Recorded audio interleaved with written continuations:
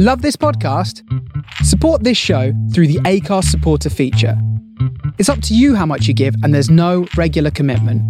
Just hit the link in the show description to support now. Hiring for your small business? If you're not looking for professionals on LinkedIn, you're looking in the wrong place. That's like looking for your car keys in a fish tank. LinkedIn helps you hire professionals you can't find anywhere else, even those who aren't actively searching for a new job but might be open to the perfect role. In a given month, over 70% of LinkedIn users don't even visit other leading job sites. So start looking in the right place. With LinkedIn, you can hire professionals like a professional. Post your free job on linkedin.com/people today. When you're ready to pop the question, the last thing you want to do is second-guess the ring. At BlueNile.com, you can design a one-of-a-kind ring with the ease and convenience of shopping online. Choose your diamond and setting. When you find the one, you'll get it delivered right to your door. Go to BlueNile.com and use promo code LISTEN to get $50 off your purchase of $500 or more. That's code LISTEN at BlueNile.com for $50 off your purchase. BlueNile.com, code LISTEN.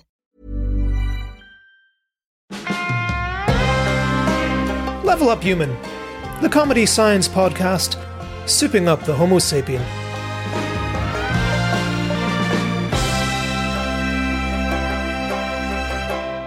Hello and welcome to Level Up Human, where we are on a mission to redesign the human species. Once again, we're recording this in lockdown, so we're doing it over the wire and able to get guests from as far-flung places as Norwich. And I've no idea where you're based, Sally. London. London. Yeah. Rachel, where are you based? London. Okay, then I think Norfolk is as exotic as we get. Look, we're on a mission to redesign the species. As always, we are joined by our producer, Rachel Wheely. Hi, Rachel. Hello. How are you? I'm very good. Have your chickens produced anything more? They've produced something really interesting in the last week. I got chickens for lockdown. If anybody That's doesn't such know a good that. idea. It only happened to coincide with it. But yes, we got some chickens and they're wonderful. And this week we got our first soft-shelled egg. Ooh. Which means that there was no shell. Oh. So it was in its sort of sac, but no actual outside shell. Apparently it means they're low on calcium. Yeah, I'm going to say, you need to give them a bit of grit to eat. Yeah, that's right. Do you have chickens, James? No, we've got chickens in the school down the road that we cool. periodically feed in the holidays and snaffle up their eggs. Well, to that end, the other guest you hear here, we're joined by Sally LePage. Hello. Sally is an evolutionary biologist and podcaster. In fact, this might be a good time for you to tell us a bit more because you're currently running a series. Yes, I make YouTube videos about biology and evolution and things like that. And I've been doing, for the last 7 weeks, a course on evolution for beginners. So coming up will soon be the final week of live streaming, so you can learn all about evolution at your own leisure. I love the idea of that. Like, evolution for beginners sounds like it's for archaea. Yeah, we're starting off 3.8 billion years ago. And over the course of 8 weeks, I'll bring you up to the present day. That's brilliantly ambitious. I love it. And we're also joined by James Piercy. James is, I think, I'd say a legend among the science communication field. In fact, you're partly responsible for training me many years ago. So if people don't enjoy this, it's entirely your fault. Yeah, mostly things seem to be my fault now. You go through a point where you're kind of good and then you get respected, then you get blamed. I don't know where you end up, really, but hey. I'm very cleverly staying at the very, very beginning of that process by not doing any of them. Yeah, that's the best thing, yeah. Could you tell us a bit about what you're doing at John Innes at the moment? So I work half the week at the John Innes Centre, which is a plant and microbial science research institute. So I help the researchers there talk about their work to ordinary people. So I'm in kind of communications, but my background isn't in biology. So I've been on a steep learning curve, and something like an evolution podcast sounds like a good idea for me. I'm actually just started studying A-level biology to try and get myself up to speed a bit. What was your background if we go back far enough? My degree is chemistry. And that was a very long time ago. There were half as many elements when I did my degree. It was a long time ago. And I used to like you. There we are, chemist, in our midst. Well, our new guests here have brought along some news stories before we get stuck in and redesign our own species. So we want to see what's happening right now. Can we begin with you, Sally? What's the news story you've brought along? Yeah, so I finished my PhD about 2 years ago now, and I was working on fruit flies, every scientist's favourite thing. I mean, I was looking at conflict and mating them and cannibalising them, but some friends in the same lab were also looking at conflict, but from a different perspective, and they've just published last week. We often think about males fighting with each other, particularly over access to sex and matings. But my friend Ellie Barth studied female-female aggression, because everyone forgets to think about the fact that females can fight with other females too. And so after females have mated, they are 2 to 3 times more aggressive than virgin females are. And they fight over food, they'll headbutt each other. And what they were able to do, and they published this last week, was get artificial intelligence so they trained their computer program to see what female fighting looks like, and then get a computer to say when the females were fighting or not fighting. And it turns out that within just a couple of hours after having sex, their aggression just goes through the roof and lasts for weeks. How cool is that? I mean, is it aggression or is this hunger? No, this is aggression. So they are on a patch of food, and it's almost like having a little territory. They'll kind of fight each other over the patch of food. So they can be perfectly well fed. I mean, they've done it with starvation as well. But if you take 2 virgin flies, females at the same level of starvation, they won't fight nearly as much over food as 2 mated females will. So it's not anything really to do with how much food they have as much as how much they are wanting to fight over the resources, because obviously then they've got egg production coming up in their life, which takes a lot of food and nutrition. Well, terrific. James, what have you brought with you? A bit of kind of news and also a little bit of kind of disappointment, actually. I wanted to talk about Le Grand K. So last year we lost the kilogram. This kind of artifact, the kilogram in Paris, which defined all of the kilograms all over the world. Sorry, when you say we lost it? Well, we stopped using it. So instead of having this kind of fixed mass in a cupboard somewhere, we went to redefine the kilogram. So now it's linked to Planck constant, which in turn is linked to the meter and the second. So it's defined now by constant. So if you want to make yourself a kilogram, you just need a calculator and a bunch of numbers rather than reference to this kind of physical thing. Which, it kind of helps, because each time you make a copy, it's slightly different. You know, you're going to be billionths of a part out, and over a few hundred years, your kilogram isn't a kilogram anymore. But you still have to call it a kilogram and change everything else in the world. So it makes sense to have this kind of fixed thing onto this kind of mathematics. But I'm a bit disappointed. I quite like the idea that there was this lump of thing. So I like the idea of it being a bag of sugar. You know, there is a nostalgia element to it. Yeah. Where, like, I don't know, if some metal-hungry mouse came along and nibbled 5 grams off that kilogram block, that's it, everyone. The kilogram's now 5 grams lighter. I know, but we've all put on weight. So the downside. But I just like that idea that this stuff is kind of arbitrary. You know, someone just decided what a metre would be and what a kilogram would be, and then we had to make that fit with these kind of physical constants in the world. So there are no round numbers involved, because we just kind of make it match. But yeah, I like the idea that somewhere in London there's a double-decker bus, which is the double-decker bus, which everything is compared against. Yeah. You know, and there's kind of a 1-to-1 scale model of Wales in Wales, which kind of, you know, we can match things against. I like that idea. There's one model village somewhere, and that's the blueprint for everything. Yeah, that's the one. That's what we're going to compare against.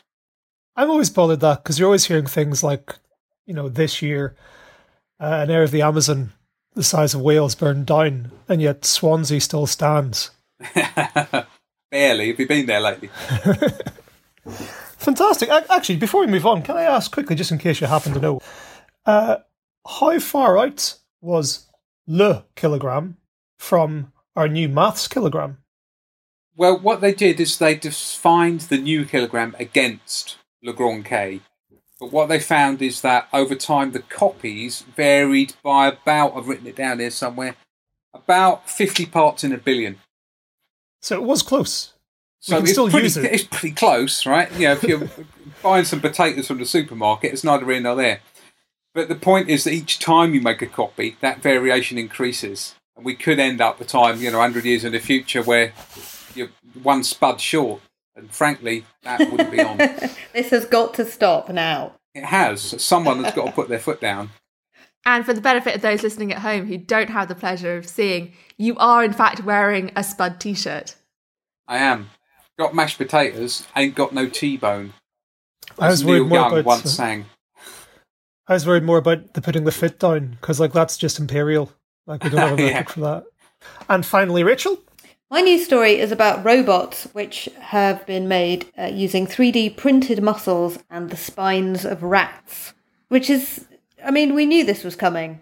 Wait, so they're robots, but they're made out of bio-living tissue. Yeah, so it's mouse cells, lab-grown mouse cells, which instead of attaching the lab-grown mouse cells to a electrical control system, they've attached them to a part of a rat spine instead. So you have the dystopian future of having organic robots. All this makes me think is that one day my Hoover will get itself out of the cupboard under my stairs, Hoover the entire house for me, and then scuttle off into a sewer to have a load of pizza with some degenerate turtles. I'm thinking that is going to be next year's Cabbage Patch doll, right? Every kid is going to want one of these robots to build a home, aren't they? It's got to be the most terrifying children's toy ever invented. I still want one. About what makes this a robot, because you've got living tissue being grafted onto living or being grown on living tissue. So are they not just creating a new life form rather than creating a robot? Well, I suppose if you control everything that the robot does and then add in some computer programming, then so there are electronics within it. There will be electronics involved somewhere, okay. But I think what they're trying to do at the moment is to get the muscles to contract using neurons extended out of this rat spine. So actually, let's dig deeper into this, because you're just making it sound like a kind of remote-controlled, fresh new hell. What's the point of this? Why are they doing it? So the point of it is that what they want to do with it is study the progression of diseases in real time. So, for example, motor neuron disease could be studied with this system. And I suppose the more organic matter it uses, the more accurate the study will be to what actually happens in people. It still feels creepy. It's only 6 millimeters long, so our tiny rat overlords are not coming for us quite yet. And Colin Kaufman, who did this research, said eventually something like this could be used for prosthetics, but that would be done using lab-grown human tissues, not rat spines. Nobody will have scary rat spine hands. Won't they? Have they met the biohacker movement? That's the next Marvel film right there. When scientists say, don't worry, this specific and really, really terrifying thing won't happen, you just think, yeah, that's exactly what's going to happen. Well, okay, that is what's happening right now. But let's get into the far future. What would our experts like to see on the next stage of humankind? So let's kick off with you, Sally. Can you please tell us, what is your pitch? You're going to try and impress Rachel. Rachel, before we get in here, I suppose, can you tell us how has your body been letting you down lately, so these people know what they're pitching for? My body's actually behaving quite well at the moment, mostly because I'm not putting it through anything too strenuous, because we're all still under lockdown, so it's absolutely fine. But you just have to think of me as a sort of like Deborah Meaden in Dungarees. It's like, step into the dragon's den and pitch your improvement for the human body and see if you can get me to buy into it. Yeah, Rachel here's acting as judge, so please, shoot. What is your suggestion, Sally? Okay, so periods are the worst. They cause physical pain, mental pain, everything is wrong with them, and it is a curse to be alive and have a womb. But the reason we have them is because of conflict between the mother and the embryo. So we can't just get rid of them entirely. So I thought, why not stop them by just going upstream a bit and having selective ovulation? So my pitch is that in order to do away with periods, but still able to have healthy pregnancies and everything like that, if you wanted one, instead of our default being we're always fertile unless you do something not to be, instead you choose when you ovulate and therefore no periods. Because either you're not going to ovulate or you're going to be getting pregnant. I can see automatically how you're streamlining this to try and get in Rachel's books rather than mine. But can you unpack something here? You said there that there's a conflict between the mother and the embryo, and that is why we have periods. Can you explain what that is? Yes. So as a biologist and as a woman, I think it is safe to say that embryos are the devil's spawn, that are parasites that want to take over the mother's body. And basically, at the very start of pregnancy, the embryo wants to bathe in its mother's blood and tries to burrow as deep as possible into the lining of the womb. It's gross, it's horrible, that's the joy of childbirth. But because of that, because human embryos are so selfish and want to dig so far into the womb lining, the endometrium, that we have had to create as mothers, we've had to evolve in an arms race against our own children to protect ourselves. So we've built up this incredibly thick lining of the womb, which can be shed, so that if the mother's like, oh, I don't know about you, you've got a few genetic abnormalities, which is quite common in humans, as a species, we're quite prone to having genetically bad embryos. So she wants to be able to control the pregnancy to some extent. Obviously, when I'm talking about this, like, we're not talking like Texan governor, oh, a woman can control her own body sense. But in evolutionary sense, because our embryos want to take as many resources from the mother as possible, and obviously the mother doesn't want all of her resources going into this one child, there has been this arms race, so that now we're in a state where humans are in the kind of good position amongst animals of being able to somewhat control our pregnancies. But it comes at the expense of a huge amount of pain. Can I just make sure I've got this right then? What a period effectively is a womb ejector seat for the embryos we don't want. Exactly. Yes. So it's the ejector seat button. So normally, as if we were in the wild as any other normal species, we wouldn't be spending a lot of our time not being pregnant. Not being pregnant is not a very natural state for an animal to be in. So normally a lot of animals don't have periods because they're pregnant or lactating, certainly within mammals. But for us, by having the ability to eject the embryo, that gives us a bit more control. But it also means that you have to have the period even when you're not pregnant. It sounds like this is a natural extension of what we've been evolving into all along. Presumably, we would have been pregnant or lactating all the time as well at one point. And yes, because we've developed various types of birth control, that's not the case anymore. So all you're doing is extrapolating that a bit further and saying, why don't we work out some way of not having them in the first place? Exactly. So because as humans, we're one of the very odd species that doesn't want to maximize our reproductive output, it goes against kind of evolutionary fitness. Individuals that have this would not be at an adaptive advantage in the environment, in that they would be having fewer kids and so passing on fewer of their genes. But from a social and personal well-being perspective, it would be nice to have our default state be not fertile, not bleeding and in pain. How do you suggest this should work? So there is induced ovulation in a number of species. So my favourite, there are these lizards where there's now parthenogenesis, so they don't need males at all, but they still need to have sex because the act of having sex induces their bodies to ovulate. And so you have these entire lesbian lizard colonies, which I think are wonderful. So induced ovulation is quite common.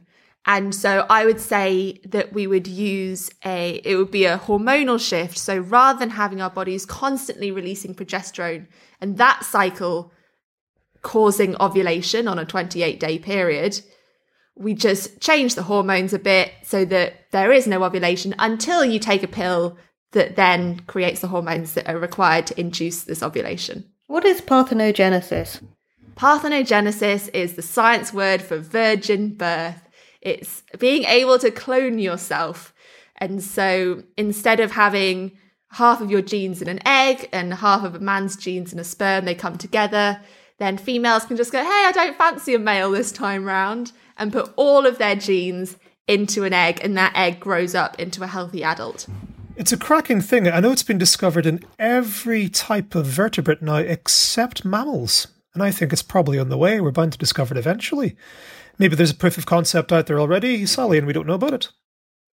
Well, I mean, we're getting so far with IVF things that, because, for example, part of sperm being useful is the physical act of piercing the egg as a cell is important in stimulating many of the changes required in the egg cell for fertilization and pregnancy. So that's going to be one of the big things we need to work out, will be if we want to be parthenogenetic as a species, we'll have to work out that kind of piercing the eggshell mechanism.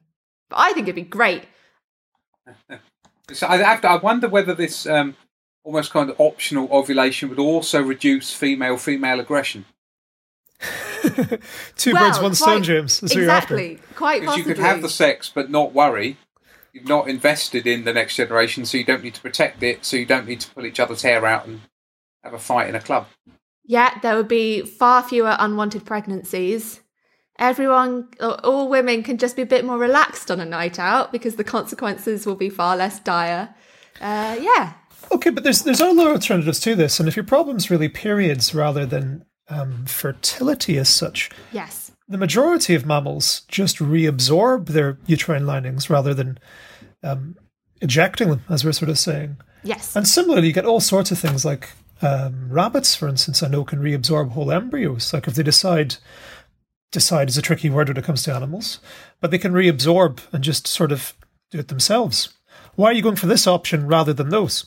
So we as humans are quite rare in having periods. It's just the great apes, some bats and elephant shrews that have periods that can't just reabsorb the uterine lining. And it's because, as I was talking about before, human embryos are so goddamn needy. So rabbit embryos are a lot less needy. They don't burrow nearly as far into their mother's womb. And so the rabbit mothers haven't needed to take up this arms race. But one of the reasons that we're so needy is because we have a long gestation time.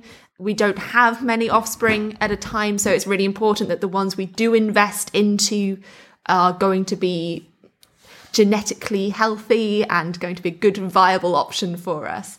So rather than, I decided to take as an evolutionary biologist the smallest possible change. So rather than causing lots of changes to the embryo and having the embryo has to burrow less, has to change the placenta and how that gives off hormones into the mother's blood, all of these things you would have to change, which would probably change the amount of oxygen and sugars that the embryo gets, which would change how big the brain can develop. All of that's far too complicated when all you can do is just say, let's just go one step ahead. So the trade-off here is that we have to clone ourselves. No, we don't have to clone ourselves. No, I think we do. I think the way this works is we have to be lesbians and clone ourselves and then bin off all the men. Let's make it that. I mean, as a lesbian, I would be happy with that situation. But no, I'm thinking to try and have the smallest change possible, but still get rid of periods, but otherwise have these weird embryos that have big brains. I mean, because, yeah, as humans, we are odd in the size of our brains, the length of our pregnancies and things like that. Rather than changing lots of things, which can all go wrong, just do it so that you only have it when it's necessary. My brain is still stuck on the idea that you're telling us about how bats are with the other sets that have periods. And I'm just imagining having a period upside down. Like, dear, help them. So bats have much smaller blood vessels, so they don't have quite the same volume of blood loss. So it's very hard to spot. I mean, you got to pity the poor scientists who were just watching bats all the time, because it's odd. They actually, so it's evolved independently in three groups: primates, bats, and elephant shrews. But they all kind of have roughly a month-long cycle. So you just got to imagine that there are scientists watching bat colonies in the dark getting pooed on from above, just looking very closely with binoculars to see if they can spot any bleeding. Well, there's a whole other question, actually. Do we know why the month then? Why is that the magic time? I don't know. I wonder if anyone knows. Oh, it's the moon, isn't it? That's why. What? Yes, because women are all the body. lunatics, and we all follow the cycles of the moon. I absolutely love this. I mean, as a bisexual stand-up comedian, the idea of having to be a lesbian and then cloning myself is absolutely perfect. So yeah, that's definitely on the short list. Okay. Simon, don't look confused. It's perfect. I've never heard anything better. James, you're going to have to really pull something in. I've got to say that being a heterosexual man, I think it's a pretty good idea as well, actually. World would probably be a lot better off. Everybody's in. We can just wrap up early and go home. We all already are at home. Okay. I was just sort of thinking about, like, as you were taking the bisexual angle, you're just sort of swapping your problems, surely, here, Rachel. It'll be a different set. Oh, that's my life. I'm always swapping my problems. I mean, I do think that the lesbian parthenogenesis route is more extreme. If we wanted to do just a stepping stone, that's why I would suggest the first stepping stone being selective ovulation. But if you want to go all out there, Rachel, I'm with you in this new world order. If anything, I don't think you've taken this far enough. So I'm just stretching it ever so slightly to align with my exact values, and then it's perfect. But there's at least a little bit of narcissism to this, because it's not just the getting rid of men that you're going to have, it's the fact you're going to have clones of yourself. You'll be bringing up yourself as a child. I know. Won't that be great? It's not exact clone, actually. That's the cool thing. They're able to sort of remix their genes to a small extent. So it's taking the same genetic subset, but shuffling the deck. So it won't be an exact clone, but it'll be some version of you. Do we really need more rituals? I thought yes, of course we do. Of course we do. I thought a clone was a clone. What is this shuffling of the deck thing you're talking about? So because you're combining two eggs, and your genes get shuffled to different eggs. You're not combining two eggs. You're. Yes, you are. Isn't that right, Sally? Yeah. For this parthenogenesis. So our egg and sperm cells have half the genes, because obviously two of them combine to make one. When two become one. I was even too young for that song to be out. So unlike plants, where they do just kind of bud off and it is a pure clone, what a lot of parthenogenetic animals do is they will produce two of these half cells, these haploid cells, and then bring them back together. So if you've got like a blue-eyed gene and a brown-eyed gene, it could be that one of those cells gets the blue-eyed gene, but also so does the other one. So instead of having your offspring have both blue and brown, it could be that your offspring gets both the blues or both the browns. So they're taking a subset of your genes. Obviously, no new genes are being added, but you can get ever so slight differences within that. They'll be made entirely from your genes, but they won't have the same 100% set of those genes. Yes, that would make you very prone to disease and all sorts of other things, right? So this is one of the problems with asexual reproduction, is that you do end up getting a lot lower genetic diversity, which is fine if you're in a stable environment, but as soon as the environment starts to change, things become a bit more iffy. And that's also key, that stable environment that you're talking about. That's the reason why these lesbian whiptail lizards are found on islands, isn't it? So if they got to those islands in the first place, they know that they're in a place where they had the right genes to work in the first place. I'm aware just that a lot of these places where parthenogenesis has come up again and again and again tend to be islands in the equator. So we should start our lesbian New World Order as a trial run in the British Isles, and we'll work out from there. Don't start a new world order here. That's the worst idea ever. Find a beautiful island for us to start the lesbian new world order in, and we could start it in Lesbos. Exactly. Yes, now you're talking. See, Sappho would be proud of us. I'm Sandra, and I'm just the professional your small business was looking for. But you didn't hire me because you didn't use LinkedIn Jobs. LinkedIn has professionals you can't find anywhere else, including those who aren't actively looking for a new job, but might be open to the perfect role, like me.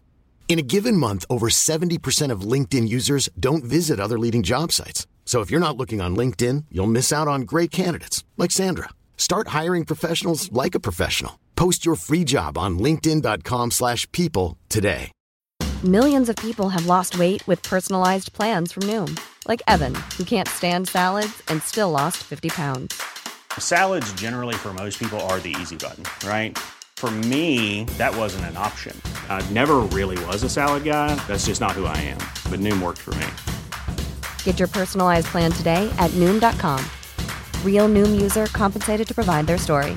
In 4 weeks, the typical Noom user can expect to lose 1 to 2 pounds per week. Individual results may vary. Hey there, it's Michelle Norris. I'm host of a podcast called Your Mama's Kitchen. When I travel, I'm usually looking for a way to find a taste of home when I'm not at home. And one of the things I love to do when I am at home is entertain. And Airbnb allows me to do that. When I was in California recently, I rented a house that had a great kitchen. And when we were sitting around the table, we were all thinking, we're in someone else's house. Someone could be in all of our homes as well. If you have a home, but you're not always at home, you have an Airbnb. Your home might be worth more than you think. Find out how much at airbnb.com/host. Nice one. So, James, Rachel has bought into this. I've really bought into this. It's going to have to be good. How can you compete? Tell us what your pitch is. Yeah, I can see, yeah. Well, I want to take us sort of back to some kind of fundamentals, I suppose. Rachel, I can see, you're at home, you're comfortable, you're settled, but you are at risk. And you are at risk of head injury. Mm-hmm. There's enormous numbers of people suffer a head injury every year. I had a severe brain injury a few years ago. And numbers have probably reduced a bit because people aren't going out as much at the moment in the lockdown. But about every 3 minutes, somebody will suffer a head injury and have to go to hospital. Right? So it's a very, very common thing, and it can cause all sorts of long-term disabilities and mortality. And one of the problems is that over the years we've evolved this amazing skull. So our brains are protected in this enormously strong and really quite heavy protective case. But the problem is that if you get a damage to the brain which causes swelling, it hasn't got anywhere to go. So the brain wants to swell up, just like it would if you bruise your arm or your leg, but it can't because it's trapped inside this box of bone. And that means that the pressure, the intracranial pressure in there, stops blood flow to other parts of the brain, causes a secondary injury, or it can push right on the brain stem, where all those sort of primitive functions are, breathing and heart rate and so on, and kill you. So what I'm suggesting is that the next level of human should have some way of relieving that pressure. So if you get a bang on the head, the brain starts to swell. We have a little fold down the middle of the skull, which can just sort of pop open in order to relieve that pressure and give the brain somewhere to kind of swell into. Mm-hmm. Like now, the suitcases for when you've packed too much stuff. And you've got that extra zip around the side, don't you? Yeah, it'd be exactly like that, yeah. And you would actually, it's good that you brought up the suitcases, because it struck me when I thought about this that it could be an issue if you go in an aeroplane and half the coach. So it would have to be, we'd have to think about pressurising air cabins a bit better to be able to cope with that. But normally the treatment would be to drill a hole in your head to relieve the pressure, or sometimes to remove actually quite a big piece of the skull in order to give the brain somewhere to kind of swell into and get rid of any blood clots that built up. That's enormously risky. It's a major surgery, it's huge risks of infection and so on. Some people are left without their bone flap for quite a long time. So we get rid of all of that just by allowing our heads to get a bit bigger when we need them to. Is this surgery still done sometimes?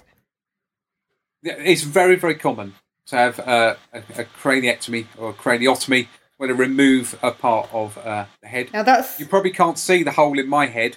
I had a little hole drilled in my head, not really to relieve the pressure, but to monitor the pressure. So they inserted a probe through my skull to keep track of what was happening inside there, because it's so dangerous if that intracranial pressure rises too high.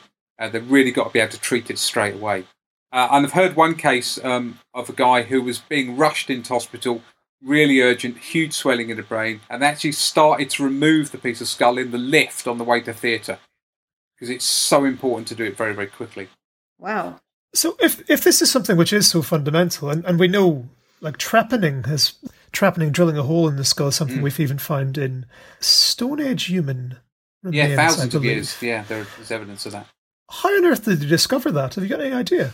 No, we don't know. And we don't know whether that sort of trepanning thing was just to let evil spirits out, or whether it was actually doing something mechanical on the body, of course, because we don't know anything about those people. But certainly this process of drilling little holes in people's heads to relieve pressure goes back 100 years. Okay. The other thing that struck me as well, while I was thinking about this fold to let the head increase, but if we're thinking about pressure inside the head, the other thing that happens sometimes is you get hydrocephalus. So an increase of the amount of cerebral spinal fluid in the ventricles in the brain. And that can have the same issue, putting pressure on the brain and cutting off blood flow. But in order to release that fluid, we don't really want to make the head bigger. We just want to get that out. So I thought perhaps behind your ear, a little valve. So if the pressure of that fluid builds up too high, you do what I'm calling a cranial sneeze, and you just sort of squirt some of that spinal fluid out the back of your head. I think that's a cranial wee. It could be a wee. I think if with pressure built up, we should get a tsh rather than a trickle. I'd rather have a spurt than a trickle. If there was such a thing as a cranial wee, that is what nerds would be doing on all the trees to mark their territories. They would. Oh, God, just don't hope we get another mad cow disease, though. God, imagine the prions spreading through cerebrospinal fluid as you're just sat next to someone on the tube and then, danger liquid squirting. Right. Yeah, I'm not sure I want a valve coming out of the back of somebody's ear as they're on an escalator in front of me, and who knows where it goes. You want more of a trickle. Let's dig a little bit more into this fluid, because it's there for a reason, and our brains, I suppose, are held sort of still for a reason. Can you tell us any more about that, James? The brain isn't kind of fixed to the skull. It's kind of floating and bobbing around in this fluid, enclosed by membranes in the brain. So the skull really is just a protective outer covering.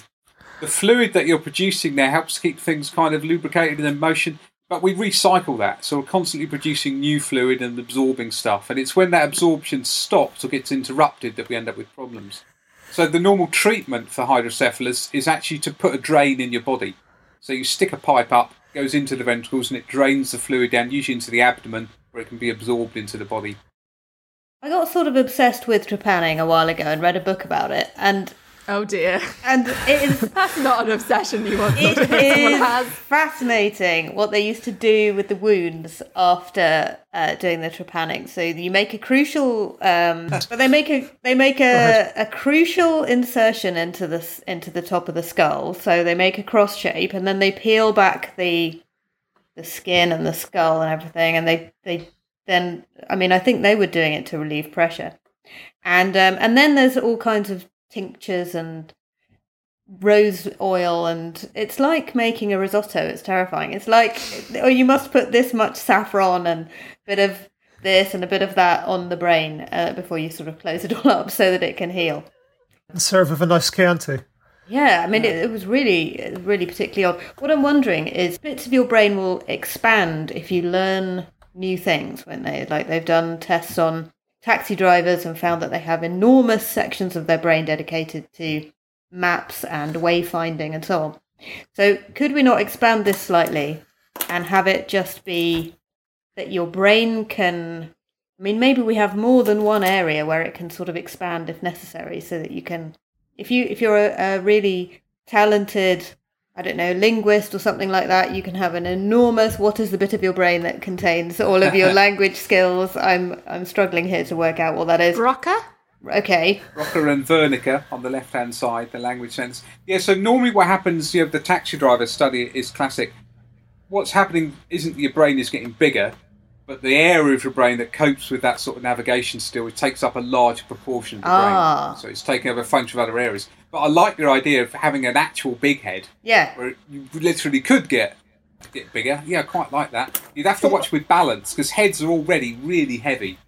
I might have a means of helping us out here, which is babies. Because, of course, aren't they have the soft spot, as it were. Their skulls I was not just fully... thinking about that, yeah. They do. You've got those fusion points. So rather than having bone all the way around, you could have more like a collagen type tissue in between. But I don't know how strong are babies' skulls if you drop them on You don't their want to heads? poke them. No. It's a fontanella, isn't it? Is that right? I do remember holding Fontanelle. my eldest. I remember holding my eldest after he was born, and I could just feel my finger drifting into that little soft spot, and I had a massive moment of paranoia that I could just love him too much and it would all go really wrong. But what you've got to do is, if you push too hard, leave the finger there. That's what I heard. It's a bit like the dikes in Holland with the little Dutch boy. Don't take your finger out once it's in. Okay, so... Okay. Are we really going to call it Brainwee? That doesn't sound like a good title. Can you give it a better title for us, James? Yeah, we don't want the brainwee. We want a sort of a skull flap, don't we, really, to enable the head to expand. Skull flap. Skull flap. Or skull valve? Your valve one, maybe? Yeah, well, the valve was to get rid of that liquid. People didn't like the idea of being brain sneezed on. I'm happy to let that one go. But I would like to see the skull be able to increase its volume a little bit. An expandable... Yeah, it's almost like the cranium. bits of tar that you get on concrete motorways. You know, so when the road expands in the hot weather, it can squash up those little bits. But when it folds over, how does your hair cope? Like, will we all have really weird lines in our hairstyles? Yeah, probably. But everyone would have it, so you get used to it when you... And sure, everybody's got awful hair right now. Look at me. I'm like an Irish Yeti at the minute. With all this. Does this exist anywhere in the natural world, James? Do you know of any? Not that I know of, no. There's varying degrees of how thick and strong the skull is in different animals, but I don't know of anyone where the skull can actually change size. There might be something, again, which is slightly similar, because as you point out, James, of course, our brains are the thing which makes humans, really. Like, they're massive compared to everything else out there, compared to our body size. But I'm thinking, let's say something like woodpeckers effectively have shock absorbers to stop damage whenever they're pecking. So they've got like a sort of floating points connecting their beak to the skull, so it's well enough anchored to do its job, but also it has a sort of shock absorber built in. Maybe something like that rather than a way of preventing. So why cure when you can prevent? Do you see what I mean? Yeah, I see what you say there. The kind of prevention. The difference is that we find ourselves in this weird world. You know, we haven't evolved to travel at 70 miles an hour in boxes of metal. Yes. And hit trees, which is what I did. Woodpeckers have evolved to bang their heads against trees, right? So they've coped with that. If a woodpecker suddenly found itself playing American football, it's probably going to be in a bit of trouble. I would watch that, though. If we're going to have some sort of preventative mechanism, it needs to be really broad-ranging, wouldn't it? Don't we get brain swelling from infection as well as trauma? Yeah, encephalitis. Yeah. So then you wouldn't get the benefits of having like the tongue wrapping around the brain wouldn't help you for brain swelling from infection. No. Yeah, it'd be nice if you had sort of meningitis or something, for example. That again could trigger the pop. Maybe we Give should those meninges somewhere to go. Maybe we should just have huge skulls with the brain floating inside, like a woodpecker. But that wouldn't work. And you've got space for if anything damages the brain. No, because as James has been pointing out here, you couldn't do that because then it would be sloshing around. That would actually get you a different type of damage. It has to be fairly tight. That's why that fluid is there. It's supposed to be pressurized at most times. It's only when there's expansion within it. Well, what can we pack the space with? We'll get some of that insulation foam. Polystyrene peanuts. Yeah, polystyrene peanuts. That's right. They are biologically inert. Is that true? Are they actually used in surgery anywhere? I mean, they're plastic, so I'm sure it wouldn't make that much of a difference. I can go with that as a kind of treatment, but what we're thinking about is how we actually evolve the species. We don't want to have some intervention, do we, to make it happen? It's got to be a... Well, it can be, because one of the things we want to do is to offer you all of the budget in the world to implement this into a small subset of humanity to test it out on. There might be some sort of epigenetic way of doing it then. If we grab some of these lesbians on the island doing their parthenogenesis and we engineer some of their skulls with polystyrene, we might find generations later have their protection built in. Yeah, I can see that working. I mean, I quite like the idea of having an expandable brain, but like a collapsible coffee cup. I can just imagine like the little zigzag corrugations at the side. Yeah, that's just what I was thinking. Yeah. And then if you cover it with skin so that most of the time you can't see it, I mean, you get terrible stretch marks when it does pop open, but you wouldn't die. So it'd be worth it. And everyone gets the wrinkles anyway. And actually, if someone said, "Oh, we got the bad crow's feet," you could say, "Well, I had this accident when I was in my 30s," and everyone would be very understanding. It's not your fault. It's just your head popped. Or as time goes on, you can expand your brains, but your skin stays the same size. It's like stretching out the canvas again and again to reduce the levels. Went to plastic surgeons, they just sort of twist it and like retainer braces. They'll just tighten it up a bit. This is maybe what not Frankenstein's monster. Maybe Frankenstein's monster and also Lurch from the Addams Family had. Oh, is that what those bolts were? Well, that's why they both have enormously sort of tall big heads. Tall heads with they obviously just had bit of pressure on the brain there. I like this a lot. I think this is definitely on the shortlist. I'm wondering what to call it. I want it to be like a suitcase or like a coffee cup in that it collapses. So we could call it like collapsible cranium. If I was going to sell it, I called it Expander Skull. Oh, that's great. Lovely. Expander Skull. We've got one suggestion in from Twitter, and that is we have just one massive ear that goes right the way round our head. Now, what do you think, Rich? Right, one massive ear that goes right the way round our head. So this is about stereo sound perception, is it? And how it would be improved. Yeah, but it won't work, surely. I'm not right in thinking that you need multiple ears, surely, for that. Well, you have to have multiple ear holes. Maybe you could have one outer ear, but you need lots of holes going all the way round. So why do you need... I think you need more than one hole. I think it's that you also need two sets of ears, because ears exist to kind of funnel and deflect. So even if you had multiple holes, you just have them still coming into the same satellite dish, as it were.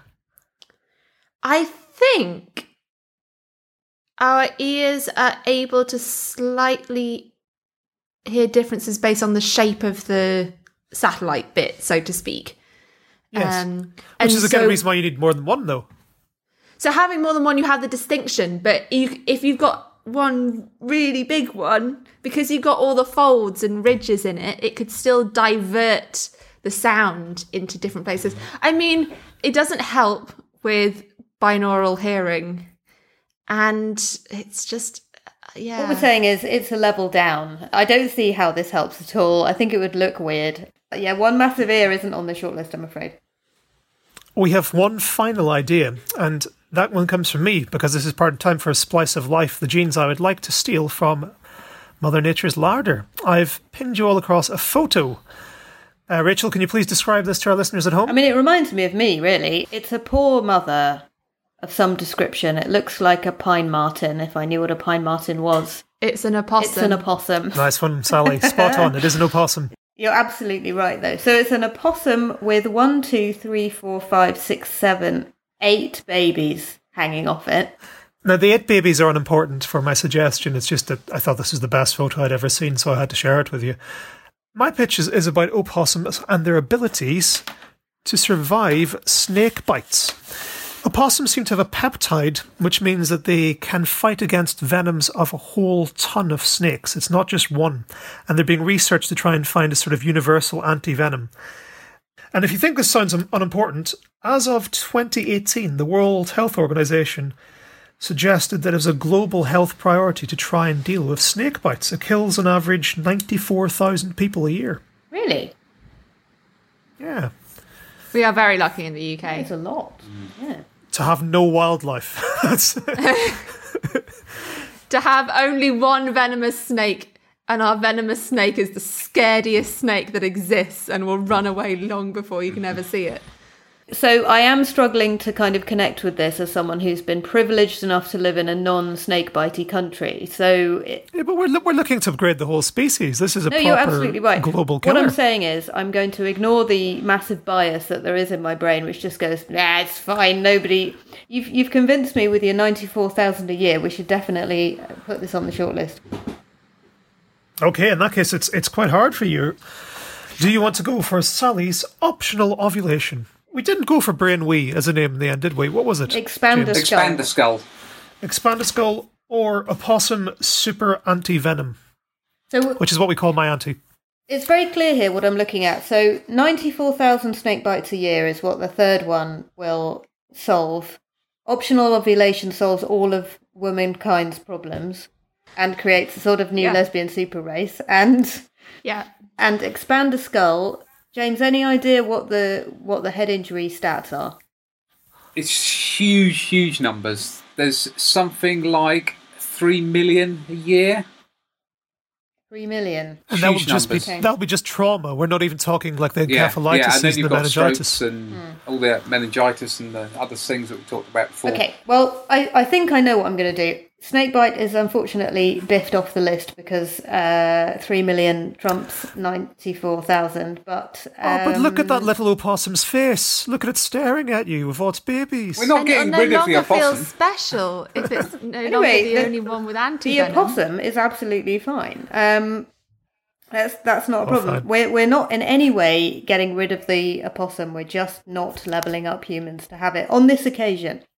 Okay, so 69 million head injuries and presumably significantly more inflammations due to other things as well. However, all of women is approximately 3.9 billion people.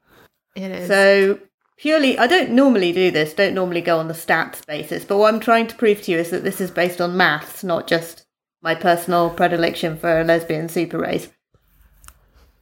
So, but you're also in that case going to be going from traumatic injury to really annoying couple of days a month. Oh, you did not want to start that. I'm just is that not fair though? Because we're talking about something which actually, so it's not just traumatic injury; it's death. Versus without medical intervention, 1 in 200 women die during childbirth. Think but about we're not how many getting unwanted pregnancies. But we're not getting rid of that number. We're not getting rid of children. Importantly, we're getting rid of unwanted pregnancies. We are eliminating all unwanted pregnancies with this upgrade, which is why I'm so keen on it. One of the reasons I'm so keen on it. That makes much more sense. And endometriosis and all the other weird womb conditions where they're just like, oh, it's just period pain. And they just blame it on that and ignore the fact that actually you've got something terribly wrong with you. And the doctors are like, oh, just blame it on your period pain. But actually, again, I'm going to dig deeper into this though, but because the womb is still going to have a lining which will have to grow for the implantation when it happens. So we're not fully getting rid of those problems, surely. We're not fully getting rid of the lining of the womb, but it won't need to grow as fast as often. So the replication rate will be lower. And just in terms of the amount of pain that doctors typically ascribe to female problems and causes delays in diagnosis rate. So the diagnosis rate for kind of lower abdomen pain in women is it takes a lot longer to get accurately diagnosed for women than it does for men because they typically go, oh, it's just period pain, take a paracetamol and go home. There we go. This is absolutely the most convincing case for anything I've ever heard. This is clearly the winner. I apologise. I apologise for the expander skull manufacturers, or however that works. I'm quite happy to go with the lesbian super race. Great. So Sally, we're going to have to ask you in that case, because it is now your sole responsibility. We'll transfer the funds over as soon as we've found anything. What is going to be your next step in this research? How are you going to make this happen? Well, I think the next step is going to be liaising with the Lesbos government so that we can have our starting ground. And then, we've got to work out some progesterone blocking gene, and then we're onto a winner. In that case, I'm just going to really quickly say, if you're enjoying the podcast, please leave us an iTunes review. Make sure you subscribe to Level Up Human so that you get every single episode. And if you want to join our Patreon community, you can do with 6 exciting tiers of support. Patreon.com/leveluphuman. Excellent. Well, there's only one thing left for us to say. It's a big thank you to Sally Le Page, James Piercy, all our wonderful listeners. This has been Level Up Human. Thank you and good night. That was Level Up Human, hosted by Simon Watt, produced by Rachel Wheely, and supported by the Physiological Society. For more information, go to leveluphuman.com.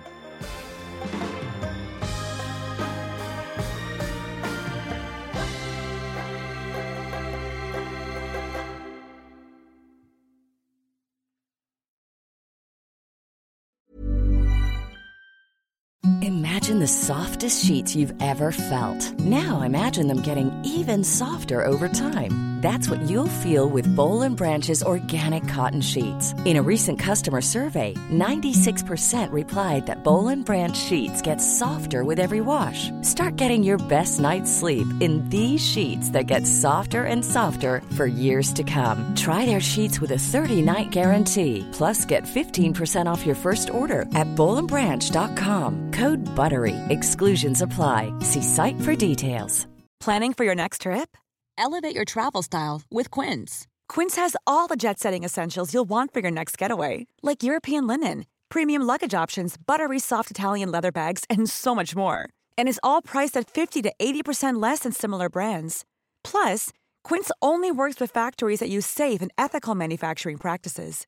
Pack your bags with high-quality essentials you'll be wearing for vacations to come with Quince. Go to quince.com/pack for free shipping and 365-day returns.